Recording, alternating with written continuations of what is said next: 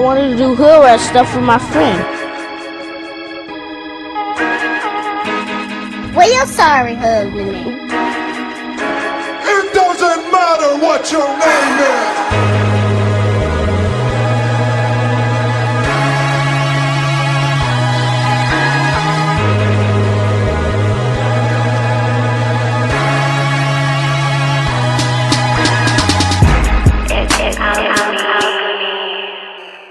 Friday, September 17th, episode 114 of the Hezzy, brought to you by basketballgods.net.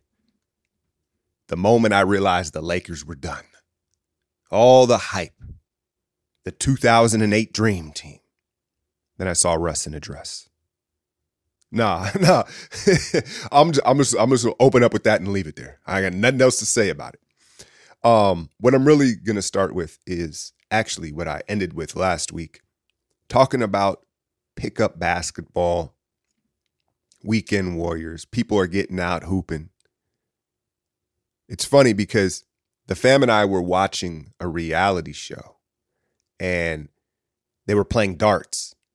And the dude goes, "Watch out now, I'm super competitive." You know who says that? Someone who's not super competitive, right? Because we all know us super competitive people, we're not going to tip you off. We're going to play possum. I'm not going to tell you I'm super competitive. I want to shock you with it. I want you to think I'm not, because I want every edge. That's how competitive I am. So pay attention. Whether you're playing checkers, chess, Monopoly, or hoops. The cats that are, hey man, I'm a dog. I go hard though. You better watch out. Like, no one that actually does tells you. I got a couple more hoop tips for you before we get into the NBA talk, though. Never let the dude who's trying to make the teams make the teams. You already know what he's trying to do, right? If there's always that guy where if you're not shooting for teams and you're just trying to like make it, quote, fair, don't let that guy make the teams. You already know it. He's a master at that. You can let him make the teams and then swap him. Whatever team he puts himself on, you swap him. That's how you do it.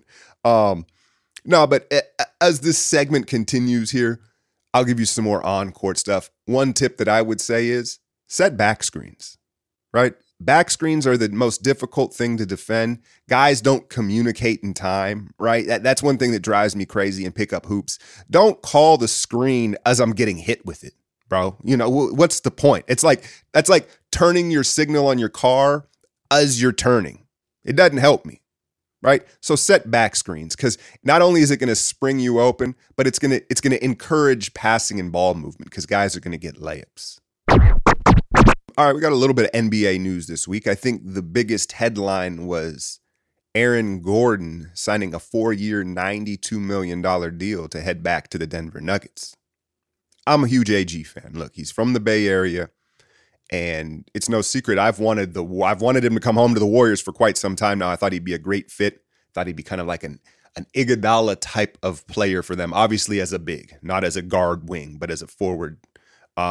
He's only 26, but I tell you what though, it does kind of feel like he is in the middle of losing a step athletically. I think he's going to lose it early. And it's not like he's had any catastrophic injuries, but he's kind of always chipped up, right? I went back and I looked at his 7 seasons in the league. Let me read you games played. 47, 78, 80, 58, 78, 62, and 50. I wouldn't call him injury prone, but he's just always chipped up, right? There's a hamstring, a foot, right? Just little things that add up to him. I think, and he's such a good athlete that he's still athletic, right? Aaron Gordon losing a step is still probably a plus level athlete. The big problem I see with Denver is in the 25 games he played for them, just 26% from three. Now, if you want to be optimistic, you say he was adjusting, right? It was his first time he's ever been on a different team, just to the altitude. Defensively, he was amazing, man. I really love what he did defensively. He had that game in LA against AD, and that's really what he brings to the table, right? But you got to be able to spread the floor. And at 26%, that's unacceptable, especially when you consider that he should be taking wide open ones off of the Joker. And you look at it on paper and you say, well, Aaron Gordon's a better fit next to Jokic than Michael Porter Jr., right? Because he's a defender who doesn't need the ball. And you want to surround the Joker with defenders. I understand that. But if this ends up costing them Michael Porter Jr., the shit's probably going to look crazy in hindsight, right? Like, I get the fit. And you know what? Maybe it's just an asset for Denver. Like, hey, we don't want to let him walk. Let's acquire him as an asset. And then they've quietly always put their name in the hat when a superstar is on the table, right? They don't really get discussed as a legit candidate. But if you go back and look at the rumors, whenever someone's available, a superstar, Denver always puts their name in there. Like, hey, we've got a package of this, because they always have so much talent, right? So maybe that's how they're viewing it. And I'm happy that AG got out of Orlando and is now with a much more competent organization. I just, again, let's see what the domino effect is with that roster, because that's quite the commitment for a guy who, again, isn't the most durable. Other news, DeAndre Jordan officially joined the Lakers. Just another awful move by the Lakers. Look, he couldn't play in an OP offense that his friends were controlling. So you're telling me Bron's going to put up with his low IQ, low effort ass? Like, no. Dwight won't even let him see the floor, right? Like, he's not going to play over Dwight.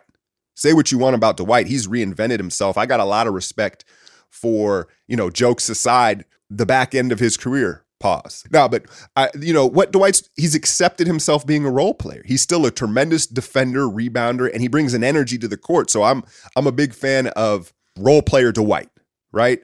But to be honest with you, if I'm the Lakers, I would have kept Marc Gasol over DeAndre Jordan, at least to have a different look, kind of a break glass and emergency different look for a stretch center. But reportedly, I guess Mark was real salty that he was demoted for Andre Drummond last season, and I would have been too. I guess there's rumors that the Warriors, is there mutual interest between Marc Gasol? Look, Marc Gasol, I don't think is in a stage in his career where he can give you every day, like, heavy minutes. It sounds like he's going to go overseas and finish his career in Europe, where he can have a bigger role. Someone had asked me in the mailbag I didn't get to about what I thought about this Cleveland roster. And it's kind of like, are they handcuffing centers like they're playing fantasy football? Right? Like, what exactly is going on? You give Jared Allen the $100 million, okay, fine. You draft Mobley, you trade Nance Jr. for Markkanen, and then they got two other young centers on the roster. So you want to talk about going against the grain in the NBA? I understand that Mobley and Laurie can play the four, but should they? Should they? I don't know, man. It's going to be real interesting. I haven't even mentioned Kevin Love, but maybe again, it's just about the acquiring talent and assets. Right now, they've got a bunch of young talent, and maybe they could package that in, pounce on a star player. The problem is no one wants to go to Cleveland, right? It sucks if you're a Cavs fan because, hey, look, you got your chip, and you've had the LeBron years or something that, a lot of franchises will never experience. So I can't feel too bad for y'all. But the reality of it is it has to be homegrown, right? No one's going to come to Cleveland. You think Brad Beal or Ben Simmons, one of these guys is going to come to the Cavs? They won't even show up, right? So they have to develop internally with this youth movement. So, yeah, it'll be interesting to see. They're going to have some jumbo lineups out there. We talked about this, a little bit in the offseason, right? They got to get Sexton out of there. Because Mobley, Markkanen, Allen, right? You've invested in these three young big men. Colin Sexton is not going to help them develop. Like, you got to get him out. I know they've brought in Rubio. That should help, but we'll see. We'll see. The Houston Rockets and John Wall have decided to mutually part ways. And it doesn't sound like there's going to be a buyout. They want to trade him, right? What is he's got $40 million left? Or is it 2 years of $40 million per? Ooh-wee. But I don't blame Houston. I had brought it up when I did a couple summer league games. We took a look at Green and that Rockets roster because it's super fun. And it was like, yo, they're going to want to, I don't know how much you want to have Wall around these young guys. Just clean slate it, right? And apparently, the Rockets are going to hand the keys to Kevin Porter Jr. at the point guard position. I thought about it. I was like, you know what? I like that. Now, fuck that. I love that. I love that, man, because look, Kevin Porter Jr. is so gifted. He's so talented. How do you guide him away from becoming an inefficient chucker, right? Like there is a path where Kevin Porter Jr. becomes J.R. Smith, or if you want to be nice, like his role model, Jamal Crawford. And there's nothing wrong with that, right? But how could you send him down a course, a path that would make him even better? You say, hey, you're the point guard.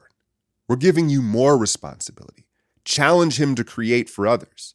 Don't just do what you do and get in your bag and score. No. You're the point guard. You've got responsibilities. You've got to set up what we're doing, and you've got to get others involved. Challenge his talent. So I love that because they're in a position to do so, right? What about John Wall and where could he go? I've heard 3 teams. I believe it was CBS Sports where I saw the article. But everywhere you look, most people brought up these 3 teams. 1, the Los Angeles Clippers. It would be something like Eric Bledsoe and Luke Kennard, which really doesn't make sense for Houston. Mind you, Houston doesn't want to win, right? But I guess Bledsoe is probably a better locker room guy than John Wall. Kennard, I don't know. You already got Jalen Green and Christensen there, so I don't know. I don't know about that one. Maybe picks would have to be involved. I'll tell you what. If the Clippers wanted Wall, I would say you got to come up off of man, and then they probably hang up the phone. The next team that I've heard is Dallas. I don't know if those 2 teams will deal with each other, and it would be for Porzingis. Now, on paper, that sounds kind of fair. Wall for KP, both injury risks, both suspect locker room guys, and it's kind of known that both teams want to move off the players, so they're of equal value. But ultimately, you look at Wall and Luka, and that's just, never mind the on-court logistics. You can't risk John Wall turning Luka out off the court. I'm going to be real with you. It just doesn't work schematically. Now, I think the most intriguing one that I've seen thrown out there is, of course, a 3-way. The Sixers get John Wall in a first-round pick. The Rockets get Buddy Hield and Marvin Bagley. And the Kings get Ben Simmons. Now, if you're the Sixers, what are the chances you have a healthy John Wall and Joel Embiid in, say, May, early June? Slim to none, right? But if they were to somehow stay healthy, it seems like it would be a good fit. You could see them feeding off each other, and Wall has become a much more competent and capable pull-up shooter off of pick and roll. You could finally get Joel into pick and rolls, and you could do that. And then Wall has always been a great passer and decision maker on the court, right? He's always been able to set the table. He just innately did that even back to his Kentucky days. So I think that's interesting. I think Houston would be the toughest sell, right? Because again, they're at full youth movement. They would have to really like Marvin Bagley and have like what do you call it? It'd be a renovation project with Marvin Bagley. Buddy Hield obviously brings shooting, right? But you got Eric Gordon there too. I don't know about that one, but that one seemed like the most realistic. But ultimately, good luck trading Wall. It may turn into a buyout. A little bit of Warrior news. Apparently, Isaiah Thomas is going to work out for the Warriors early next week, I believe. People are excited. That's a name that everybody knows. A lot of you have been probably following his journey back into the league. He's been killing it in some of the Drew League and stuff like that. I'm rooting for IT to get back, man. We all know he got done dirty, right? It's been a tough battle for him. I'm not sure he's a fit for the Warriors. My concern is, okay, he's your second unit point guard. You put Poole and IT in the backcourt, like no one else may touch the ball for like 5 or 6 minutes, right? I think he needs to go to a veteran team, or a team at least with a veteran second unit where he can just be the mercenary that he is. And the Warriors are, obviously trying to thread the needle with this balancing act with the youth and the vets, right? I don't know if that meshes with IT. You know, they've brought in a lot of guys. They're working and they're doing their due diligence here with that final roster spot. So I've got another list here for y'all since we are deep into this offseason. I want to hit y'all with my top 5 breakout players headed into next season. This kid came to my mind right away initially was Emmanuel Quickley for the Knicks. But then you got to remember, a lot of this is opportunity, right? You look at them adding Kemba Walker, Evan Fournier. I don't know how he's going to get more time and opportunity. Remember, they still have D Rose. They brought D Rose back, but I really like Quickley year 2. You know, I think there was that chance if given the opportunity. So scratch that. I'm not going Quickley because I don't think he's going to get enough opportunity. I am going to go with Devin Vassell, the second-year wing for the Spurs.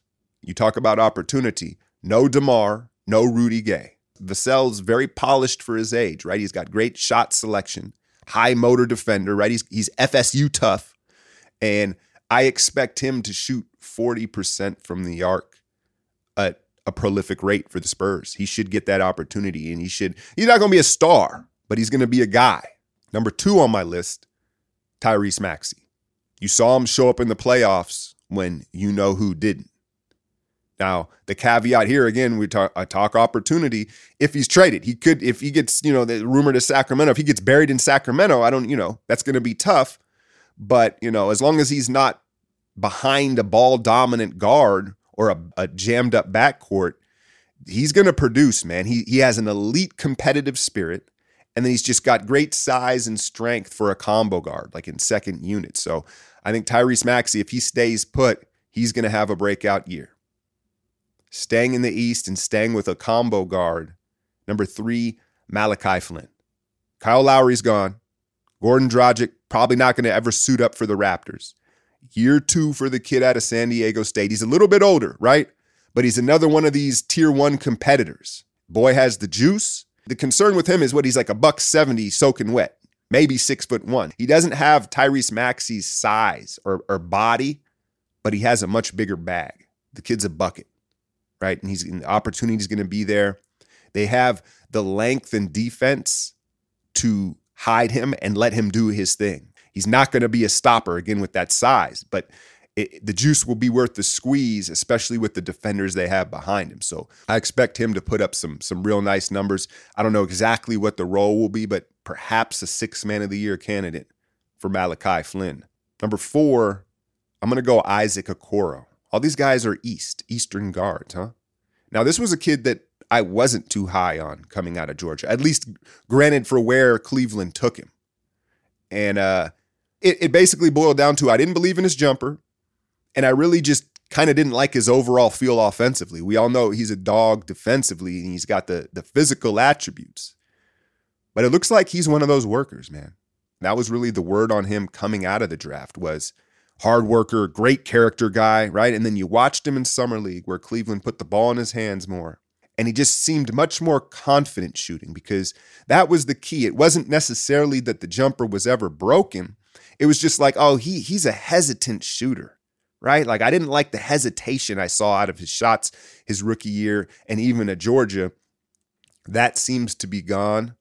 He's going to play, a ton of minutes for this Cleveland team. So I think he's going to have a nice second year and hopefully for you Cavs fans, justify him going. He went top 5, right? Top 5? I don't know. My 5th pick, I was thinking about Darius Bazley. I really like what he's quietly done for the Thunder, even though it's kind of like a G League operation that last season, right? When they sat SGA, Dort, and they just kind of let him go nuts, right? But it's year 3 for Bazley. You look and you say, all right, take the ball out of his hands. The one thing is he wasn't efficient, but he was doing too much, right? You take the ball out of his hands now with Giddey and SGA back, and he should be much more efficient and continue to grow into a legit 2-way wing. And I'm going to give a bonus pick here. It's going to be a homer one. You already know where I'm going with this, y'all. Jordan Poole. Obviously, I keep a close eye on all Warrior players from the minute they put on the jersey. He is just one of those kids who will not take no for an answer. Whatever he has to do, he's going to do it to make it in this league. And that was very clear. You could see that because he bumped his head quite a bit these first 2 seasons, right? But now year 3 in Kerr's system, I think he's earned the respect of the vets and the trust of the staff through the work. They know he's putting in the work, right? And that stands for something. Now, I don't think he's necessarily going to average big numbers where like would justify 6 man of the year talk because of the depth of this team. I think Moody's going to play. Iguodala's back. Clay's back. He's going to have to battle to stay on the floor. You know, there's going to be times where you want him out there and he's not going to be. But I think that there will be nights where he takes over. He has that type of DNA, that type of basketball character where when he's feeling it, he's fearless, right? Everybody remembers the shot at Michigan. When he's hot, there's going to be some heat check nights where Jordan Poole comes in and just takes over for 6 minutes. And that's the story of the game. And so I look forward to that. So did y'all hear the John B. of Sports Talk, Nick Wright, report that Kyrie and his people have told the Nets, hey, if he's traded, he's just going to retire? And, you know, it was like, oh, I think the interesting thing about that story is that it even had to be said. Why would that even be brought up? I guess my point is that I don't think it's as stable as maybe it appears from the outside looking in within that organization. KD extended, right? I think Harden's going to, right? But Kyrie hasn't signed. He hasn't extended like was expected. And now that gets leaked out, that's just, look, we just got to monitor that. We just got to monitor that, right? Big football weekend here, week 2. I'm doing Niner breakdowns here for the first probably 4 or 5 weeks of the season until the NBA picks up. Getting very frustrated with that little arrogant prick Kyle Shanahan. But anyway, that's a story for another time. I hope y'all enjoy the weekend. Real quick, I know this is a little extracurricular here, but I'm a big fan of coaching documentaries, sports doc shows, right? Where, you know, there's like the QB1. There's a lot of football ones. There's not as many basketball ones. Last Chance U, they did the basketball one, right? The last season here. But my favorite one was the Friday Night Tykes. And it was Texas youth football. Talking 9, 10-year-olds and just how crazy that lifestyle is and what that goes into that. And there's a new one on Netflix. Oh, forgive me for the name of it. It is basically, it's Brooklyn. It's youth football in Brooklyn, New York. And it's a really dope story. It's not so much about the football. It's about getting these kids out of the street and giving them something to focus on positive. But I got to say, man, I was taken back when I first saw them play because, now, let me be clear here. I understand New York and Brooklyn is not exactly known as a breeding ground for all pro football players. I understand that, right? It's not. But when I saw them play, I was like, yo, if they went down and played some of these kids in Texas, these 9 and 10-year-old kids from Texas, they may not make it back. They may not be able to get back on the bus because these kids don't know how to move or hit or nothing, man. So I was like, damn, the contrast of levels of where they're at from Brooklyn to Texas and, you know, these southern places, Florida, is stark. It's crazy. But check that out, man. It's a dope doc on Netflix. I highly recommend that. This is The Hezi, brought to you by basketballgods.net. I'm out, y'all.